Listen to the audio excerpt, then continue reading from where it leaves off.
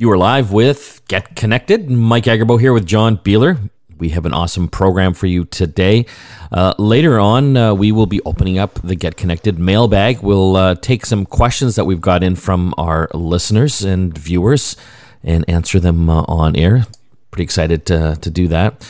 We will also be chatting with our friend from Huawei about potential tech job opportunities and what students that are out on the hunt for jobs should be doing to make their chances a little bit better. And John, we're going to check in with you to see how your beta trip is going. Last week, Apple announced a whole bunch of updates to their laptop operating system, iPhones, iPads, and you have actually used this test software now. So we'll see how that all went. Yes. It's not all rosy. I'm always nervous to try beta software or test software, but you are very brave. Well, yeah. I mean, at the back of my mind, I'm like, I can always revert to a backup. There goes 6 hours of my life I won't get back. I know. Everything takes like hours when it comes to rebooting computers or reinstalling stuff. I just got back from vacation. I was up in Soyuz in the Okanagan, and I had, my main computer in the kitchen where I do all my work. The keyboard just would not work anymore. The mouse kind of worked, but the keyboard. All the coffee you spilled on it? No. Well, I tried different keyboards. I've got like 10 keyboards in my closet, my tech closet, and for the life of me, I could not get the damn keyboard to work. And then I started going down that rabbit hole, uninstall the last update, uninstall this update, nothing. And then finally I did the big one. I reset the entire PC. Oh, wow. Yeah. And you know how that just takes hours, right? And that was just to get a keyboard to work? To get the keyboard to work. So I did that. I'm just like, okay, well, at least it's going to be fresh, because it was starting to get bogged down and a little slow. Finally, it gets through the whole process. Keyboard doesn't work. And at this point, John, I am going insane. I hate that. I hate when this happens. And I'm Googling everything to see what's going on, and nothing. And so I'm just trying everything under the sun to get this damn keyboard to work. And then, for no reason at all, it just starts working again. Yes. Oh, Windows 10. And then the next day it stopped working again. And I have no idea. So now I'm on about a 2-day run now of this thing working. And I'm just dreading that moment when the keyboard will stop working again, because I just have no idea what's going on. Yeah. It's that's when you want to throw your computer out the window and just go get a new one. Well, I have actually an extra computer, as you can imagine, in my garage, sitting in a box. But I want to make this one work. I don't want to have to unbox that one. Yeah. Anyway, we'll hear your story about your Mac and how well that went. To be fair, the problem I was having when I was doing my install isn't related to the beta specifically, but it's something that actually I think a lot of Mac users might encounter. So it's maybe something that might be helpful to everybody too. Okay, we'll have to stay tuned for that. I think the big news for me this week, John, is Microsoft. Speaking of Microsoft, they are permanently closing all of their retail stores. I don't know if everyone's had a chance to go into one of their stores. They're beautiful. They're kind of like an Apple store, but for Windows, and they're nice. There's like all sorts of great stuff that they're showcasing in there. All the latest laptops and tablets, of course. Because they own the gaming side with Xbox, they've got all sorts of cool things there. And now they're closed. I guess they were going to be closing them anyway, but that's accelerated now because of COVID. Any surprise? Kind of, not really. It was a kind of a weird space. They weren't quite sure what kind of store they were. Like, they weren't a Best Buy. No, they weren't, and a Genius Bar kind of customer service depot kind of a place. They were kind of like selling random Windows things. I actually really liked them when I first got into 3D printing because they were a MakerBot distributor and they actually had 3D printing in their store, and you could buy filament for your 3D printer for really low cost, cheaper than it was to order it online. So I used to go to the Microsoft stores all the time for that. But yeah, it was just kind of strange because, and we were talking about this off air. They had so many different lines of products as well. It's almost too much versus like an Apple store. It's like all Apple stuff, and then they have like accessories from third parties, but the Microsoft store just had a little bit of everything, desktops, tablets, and things like that from lots of different manufacturers. It was hard to know what to navigate. One thing I did like about them though, is you could try a lot of things that you couldn't try anywhere else. They were one of the first places, I think, at retail where you could actually play with an Oculus Rift, for example. They had all the VR setups and they had a really high power gaming PC there. So you could actually try all this stuff that you wouldn't be able to try unless your buddy had it. So to your point, they weren't really a service center. They weren't really like an Apple Genius bar. They were kind of just caught in that middle somewhere. Yeah. I mean, and like you said, they were beautiful stores and very spacious. And they did some really fun things too. Like they would host gaming nights, like Friday night competitions and stuff like that, which is, again, it's a great thing to have variety and other competition for the Apple stores and similar like that. And, we can't get enough computer stores in the real world. So it's a bit sad that it's going away, but it's also kind of not surprising too. So they're all gone. So I don't think there was a lot in Canada. Was there like 8 of them? I know there wasn't a ton. I think there was only 2 in Metro Vancouver. Yeah. Maybe 3. And now they're all gone. Okay, some other news, John. Apple News. I know Apple News has been out for a while, and sometimes I accidentally get into it when I scroll the wrong way or swipe the wrong way on my iPhone. But the New York Times, one of the periodicals that would give them content, has pulled out. Yeah, I thought this was quite surprising. But it's one of those things that people.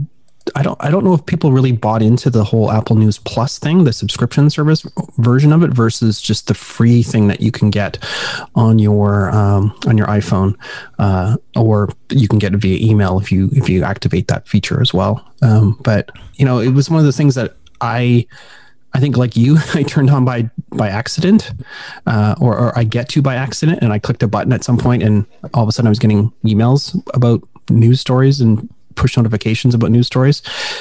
I didn't mind. It wasn't that obnoxious. And I was trying to find out why the New York Times pulled out, and I couldn't find a good reason. Well, we'll be exploring that, I think, in following shows and talking a little bit more about Apple News, because I think it's actually a good service. We're going to have to take a break. When we come back, if you're in the market looking for a job, we're going to have some tips on how to make your LinkedIn profile look just a little bit better. Back after this. We're back with Get Connected. Mike Agerbo here with John Beeler. I'm pretty excited today because this is the first time that we have been able to get back into our studio to actually record a radio segment. We are trying to do some social distancing here. I've got John with 12 masks on and a hazmat suit, and my guest here will introduce her here in a moment as well. I think we're about 6 feet apart, but it's interesting being back into an office. So, what are we talking about on this segment? I want to talk about jobs in the tech field. I know there's a lot of students out there in Canada that are freaking out right now because this is the worst financial crisis to hit us, I would say, since the Great Depression. And they're thinking, what am I going to do for a job? Well, we've got Chris Pereira here today. He's been in the technology industry for many years. He is actually with Huawei Canada, so he gets tech.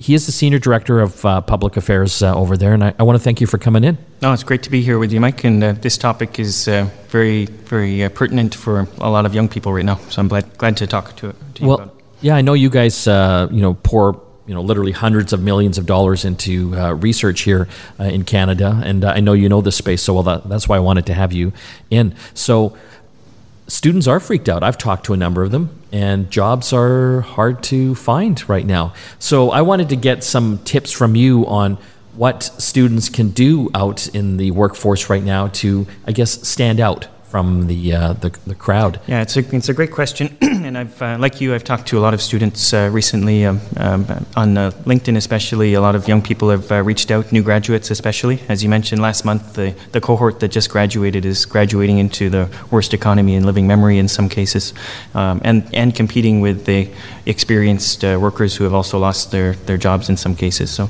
I think in this conversation, I wanted to give some real hands-on advice that after hearing it, you can use it right away in your life to help find the next job. Let's get right into it. So what is the first tip you have? Yeah, so if I were to give one piece of advice to young people right now, it would be to get onto LinkedIn, make sure your profile looks great. So that advice isn't surprising. But what might be a bit off the beaten track is a function on LinkedIn which allows you to ask for a reference or a recommendation. And that's not just about skill recommendation, it's actually a blurb about you that someone can write saying that you're a good human being, basically. So if you just graduated, you've got a cohort of 50, 100, 150 people that you might know. Even if you haven't had a drink with them or studied with them, been in a group before, you know of them. If you build that connection, say there's 50 people that you think you can reach out to in the next 24 hours by email or phone, by this time tomorrow, you could have 50 recommendations on your LinkedIn saying you're a good person. And that, for me, as a hiring manager in a business department, if I see someone with 50 recommendations, I don't care what degree you've got, I'm going to look twice at that profile. It means 50 people somehow like you and think you're not crazy. Yeah, exactly. 50 people are saying you're not crazy, so it does go to a certain degree. No, it's funny because I think of my LinkedIn page, and I've had my own company, I think now for 16 years, and previous ones to that as well. So I'm probably not the best at updating it all the time. I don't even think I have 50 recommendations. I don't know if I even have 10. No, exactly. I think the degree matters to a certain degree. It tells me that person has persevered for 4 years at doing something. But It doesn't tell me much about their personality or what they're doing as a person. But having a human being just say, "Hey, I'm willing to put my reputation on the line to recommend this person," that in reality, when you're looking for someone who's trustworthy in a job, apart from the skills side, it's very convincing for me. I see that. So yeah, it shows you that somehow this person has interpersonal skills of some type. How much would you weight that, like if you're looking at a job candidate? Yeah, it's an interesting question. A student recently asked me also whether they should do a master's degree. In other words, how important is a degree in my view? So first, it depends what you want to do, and it's just a reality of life that if you want to be a doctor or an engineer, you need to have a degree to have access to that market. But in tech, it's not necessarily the case. If you want to program, if you want to do research, tech tends to care more about what you can do rather than what your piece of paper is. And I lived in China for 15 years, and I can't tell you how many people I met who have an English degree who can't speak English. So the degree tells me basically one thing right off the bat is they've dedicated themselves to something for 4 years, which is something, right? It's impressive to have done that. Well, it's interesting because some big tech companies, I think even Apple and Google now, used to be a requirement that you'd have to have a university degree. Mm-hmm. They've dropped that now. Yeah, and it's not surprising. I think the degree itself should to some extent show what you can do. But as we all know, if you think of the people in your life, there's different gradients of skill in different industries, and it matters what you can actually do. And that brings me to the other point of wanting to, when you do have your interview, whether it's on Zoom or in person, it's good to see a human being, by the way. Yes. Yeah, I know. It's weird. But if you're talking to a hiring manager, the communication skills are really important. Oh, of course, yeah. And we're all more connected than ever in terms of sending text messages and videos, connecting by Zoom. But my experience is the ability to communicate well, look someone in the eye, be able to have a real conversation. That goes a long way in an interview also, because at the end of the day, the person hiring you is also a human being. And if you connect and show them that you're trustworthy and you care about the job you want to apply for, then that could be the winning combination. What about the introverts out there? They might not be as outgoing or confident as some. Absolutely. And I think there's a lot. When you're a student, you haven't built up that experience and confidence level yet. What can you do to build that up? Yeah. I can tell you, thinking back to 15 years ago, myself, if I told myself back then that I would be sitting here in this chair in front of this scary microphone talking to Mike Agerbo, I wouldn't believe I would be doing that, because I consider myself an introverted extrovert. Yeah. Or extroverted. Yeah. somewhere in there. Something like that. Yeah. I don't. Speaking doesn't come naturally to me, or it didn't in the past, and I think to achieve that, to get to that level, if you're an introvert right now or not comfortable speaking to people, my advice would be to trust the process of daily improvement. So you're going to have to push beyond your comfort zone. You don't have to explode your comfort zone and go stand up on stage in front of 1,000 people or start a YouTube channel right away. Right? But practice with friends and family. That's what I'm saying. Yeah, exactly. So spend 20 minutes a day. Ask a friend, hey, can I practice some interview questions with you? Yeah. And it might feel like you're wasting your time the first week. It's not. It's practice, right? Because it builds up confidence. Because you're going to have hopefully these friends and family ask questions that you might not have even thought would be asked of you. Yeah, exactly. It's like learning a language. The first week you're going to learn some words and go out and try it, and no one understands you, and you're going to feel like, oh, well, I just wasted a whole week of trying to learn Spanish or Chinese, whatever it is. But over time, if you learn one word every day in practice, at the end of the year you're going to have 300 words if you're just one word a day, right? Okay, Chris, so make sure your LinkedIn is all set properly. Make sure that you're getting recommendations from friends and acquaintances that know you. Practice having an interview on Zoom and over the phone and in person, of course. But I think a lot of them will be online right now. What else can students do? Great. So my last recommendation for students that you can really take into consideration today is to be all in your decision. In other words, don't compromise because it's a tough job market. Set a goal for the top 20 companies that you want to work for. Maybe it's a small company, maybe a big company, but set that goal. Decide where you want to work. So just as an example, I've spoken to a lot of international students from China and India recently, and the question is it a good idea to stay in Canada given COVID-19, given the politics that are going on in North America right now? Is it good to have a family here, for example, in 10 years, 20 years? And my suggestion to them is, it doesn't matter which place you choose, China, India, or Canada, but be all in. Don't be halfway in Canada, and when you run into a problem, go back to China. Yeah. So in other words, if you run into a problem here, you need to persevere and get through it, and that's how you move up, right?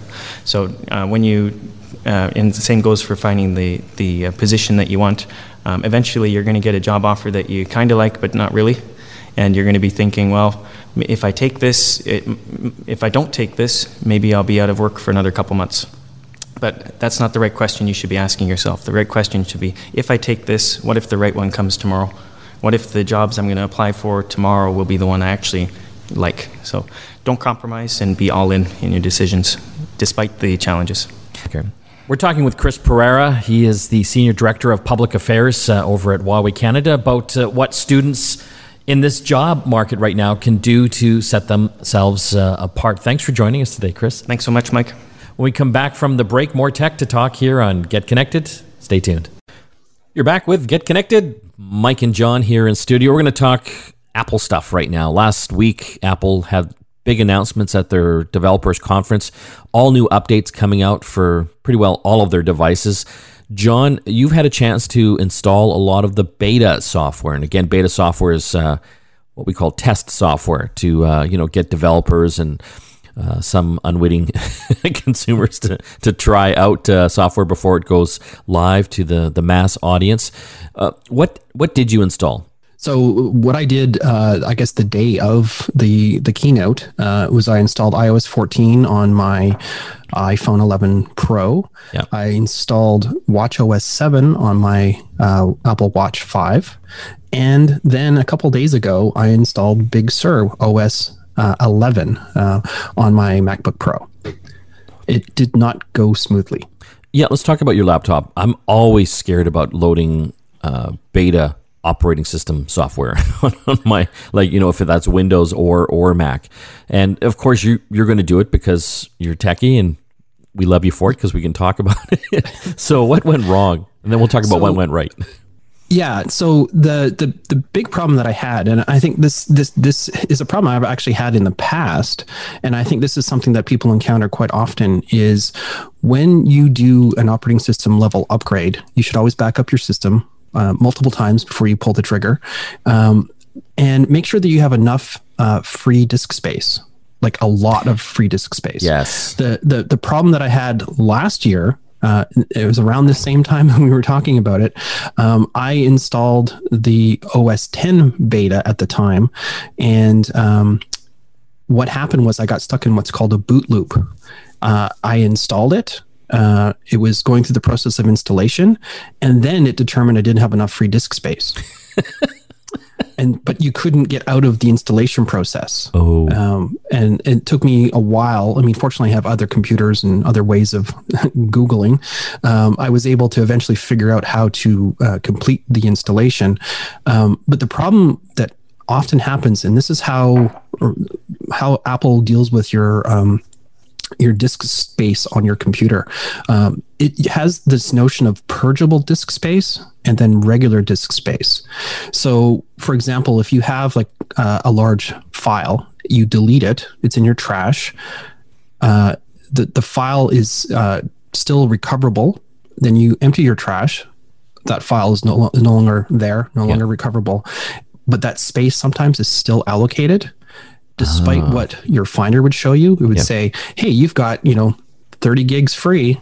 But in reality, you have 30 gigs minus that large file available. Because if you actually look at the more info properties for your hard drive, it'll say whatever your available space is, but then in brackets, it'll show you purgeable space. And it's like, well, how do you get rid of that purgeable space to reclaim that free space that you actually have? Yeah. And that was the trick that I had. Every time I went to install Big Sur, it says you don't have enough disk space, despite me having like 60 or 70 gigs. 50 gigs of it was purgeable space. Oh, so and you're stuck. Rebooting doesn't purge it. So what did you do? So what I did is I took some video files that I had and some game image files. Like I back up my Raspberry Pis, and they can be quite large, as big as the SD card that I'm using. And the trick is to overwrite try to copy stuff onto your hard drive so that it forces that purgeable space to become available. Got it. And so you do that. You have to find the right size of file as well, because you can't just like, well, there's 30 gigs purgeable space, I just need a 30 gig file. No, you need to find like a 5 gig file and copy it multiple times so that it will add up to 30 gigs, and then it'll sort of offset that space. So anyways, once I figured out the purgeable disk space problem, I rebooted, and then I went back to the installer for Big Sur, and everything worked fine. So, John, how would normal people know how to do that? Well, and this is the thing. The betas are not intended for normal people. Yeah, they're definitely intended for developers that should know what they're doing, and they also have the helpline of the support forums on Apple's developer side that aren't available to the public to help troubleshoot this. And there was a number of other people who had the exact same problem, and I figured out the purgeable side myself, but again, it was just finding those breadcrumbs to the clues of that purgeable space was the problem, because it doesn't display purgeable space by default when you just look at the status of your disk. You have to actually go into a deeper version of the available disk space. So, but that said, it's actually quite nice. Now that I've had it for about a week, I guess, it's actually pretty nice. One of the concerns that I had about it was they've given it a fresh coat of paint. They've rejigged all of the Apple applications icons, so some stuff looks different. The designers got in there, eh? Yeah. Well, and the other thing that they've done is they've added a lot of let's call it white space around all the navigation menus and things like that. Yeah. So when you're actually looking around, things are roomier, I guess. I personally prefer the more compact view because I want to show as much as possible in the smallest amount of space. There doesn't seem to be any way to change that functionality, at least not yet. But it is nice. It definitely feels updated. It feels a lot more like a mobile experience in a lot of ways. Like on the status bar along the top, where you have the menu items, your Wi-Fi and your clock and all that stuff like that. It has a very mobile feeling to it, like it's the top of your phone kind of look to it. Yeah. And but everything seems to be snappy and fast and works fine. So it's I don't know. I'm waiting for the next update though, because typically that's when they start actually really rolling out some of the bigger changes and fixing a couple of little bugs. I've had a few little issues. my Chrome, for example, wouldn't launch properly. It would start up, all my tabs would load, and then it would crash. And so then I made the decision, I can just launch Chrome without the tabs. I'm going to just try using Safari in Big Sur, because it is a little bit different than the older versions of Safari. So it actually has been pretty good so far. Well, fantastic. We'll keep following up with you to see how that journey goes. We are going to have to take a break. When we come back, it's mailbag time. We will be looking at some of the questions we've got in from our listeners, readers, and viewers and answering them on air. Stay tuned. Back after this.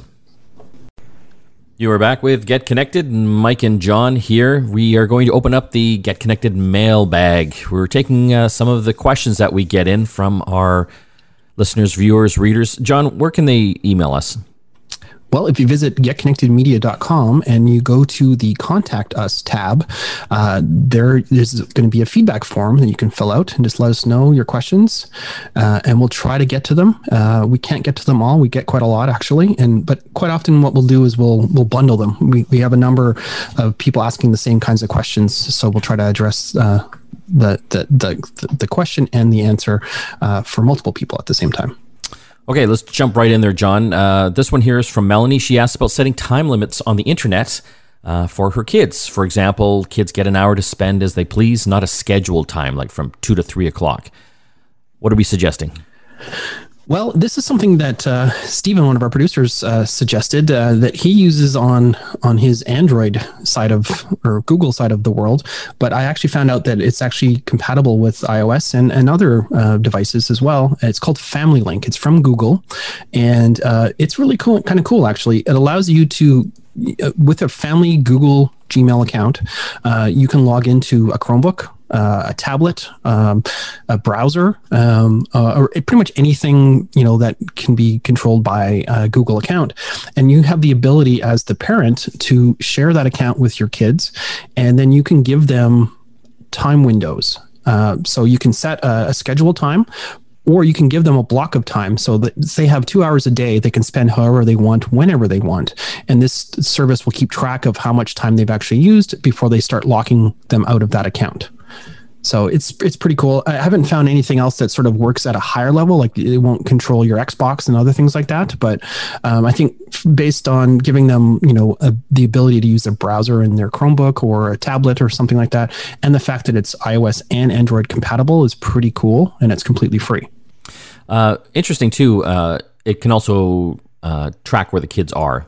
If you invoke that feature. But yeah, this is one of the fewer ones I see that can work on Android and iPhone. So I'm going to be checking this out a little more. My kids are kind of grown up now, and they would die before they would ever let me touch their phones to install this. But I mean, for younger kids, this is kind of a good thing, I think. Yeah, but this is the thing the thing that surprised me was the fact that it is cross-platform. Okay, we're going to open up another question here in the mail bag.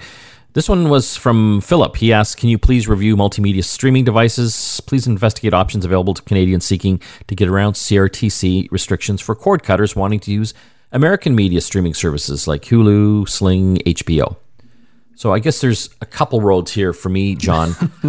One, I don't know if he's talking about kind of pirated content or if he wants to access American services by using a VPN so that the computers don't know where he's coming from, because there's geo-blocks and all this stuff. You can't just sign up for an HBO subscription down in the US because they'll know you're from Canada.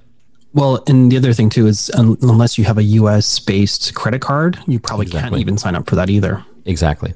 So, from the pirated standpoint, that's something we can't get into. I mean, there's obviously Google is your friend there if you want to go down that road, but I find it's a tough road. I mean, there are some apps and services and ways to access that content, but it's just like an ever-changing game of whack-a-mole, because that stuff is always getting shut down, and then you got to figure out to find the next source of that content. I wouldn't recommend it, especially nowadays. It's so easy to get this content. The streaming services up here in Canada are pretty darn good. And I know you want to get some of the American content. We all love the American content, but it's, for the most part, I would say 99% of it's available in the Canadian services. somewhere. Well, yeah, and that's typically why a service like Hulu isn't available here, because Crave or somebody else has those rights already, and we're actually seeing things like Peacock, which is the new NBC service that's coming very soon to the U.S., is going to be available on Chorus, this radio network's parent company. It's going to be available through them. So there is ways to get that for cord cutters. There is no one service to rule them all, unfortunately, because of the way the rights and restrictions and all that kind of stuff works. But and as we've talked many times, especially on the App Show, is quite often, like Graham, he's always subscribing to every new service, and you can actually pay more than your cable for all these services if you add them all up, right? So Cable never looks so good, eh? No, well, and that's just it. It just really depends on what kind of content you're interested in. Having the cable based services like HBO versus the TV channel based stuff like NBC and CBS and those types of contents. It just depends on what you're actually looking for. It is getting confusing, though, don't you think, John? Like, there's so many streaming, especially in Canada. Yeah. I think it's a lot clearer in the US because there's basically a lot of these services are also bundled with your internet service provider or your even your cable company in some cases give you these add-ons, and we see TELUS gives you access to Crave and things like that. So it is a problem, and like you said, it's this constantly moving goalpost and whack-a-mole in one. Some companies like Apple, if you've got an Apple TV, they're trying to amalgamate all that content in one interface. Like they'll show you all the different shows happening, but they'll obviously link off to where that is, whether that's Netflix or wherever. But it's still confusing, And then we've got companies like Amazon. They've got services that you can subscribe through Amazon. For example, Slack TV, which is a bunch of Chorus stations like Teletoon and National Geographic and Global and things like that. So yeah, it's a little challenging. Is that Stacked or Slack? Stacked. I think Stacked, isn't it? Stack TV. Yeah, Stacked. Yeah. It's a stack of channels. But you know what? I think we're going to do a show on that coming up in the next couple of weeks, just to kind of help the listeners understand where they can get their different channels and shows, and maybe just do a price comparison, like add up all the subscriptions, and see how that compares. Just look at Graham's bill. Oh my God, yeah, we did kind of a back of the napkin on that, and Graham was paying a lot of money for all he should just get cable. Exactly. Okay, we've had a great show, but we still have a bit more to talk about on today's program. Don't forget to visit our website, getconnectedmedia.com. We've got our monthly contest going on up there.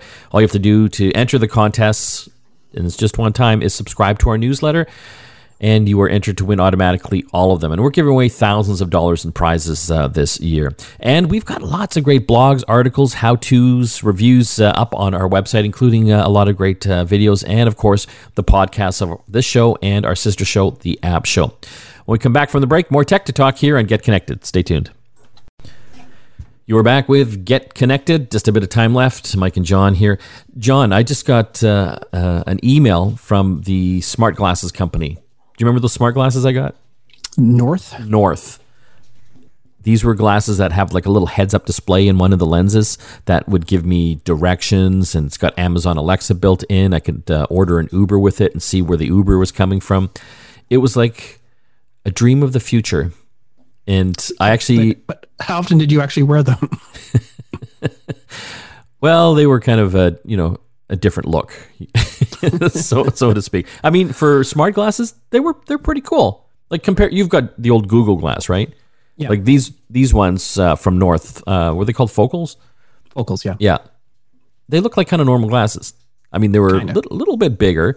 People could always tell that they were something a little off about them. Yeah, well, you were a little Mr. Magoo in them too. You could only get them fitted at their location. So you either had to be in Toronto or down in Brooklyn, New York. And these stores were beautiful, but they were empty. There was never anyone in them. Anyway, they announced this week that they have been purchased by Google. And they're getting out of the glasses. Google's obviously using the technology, but they're not going to be supporting the smart glasses anymore. So if you had purchased a pair, I don't think there was a lot of you out there. You can apply for a refund, but other than that, they're not coming out with any new ones. Maybe Google will in some form, but... Yeah, and even Google Glass has sort of morphed into more of an industrial / enterprise level product as opposed to something for the consumer.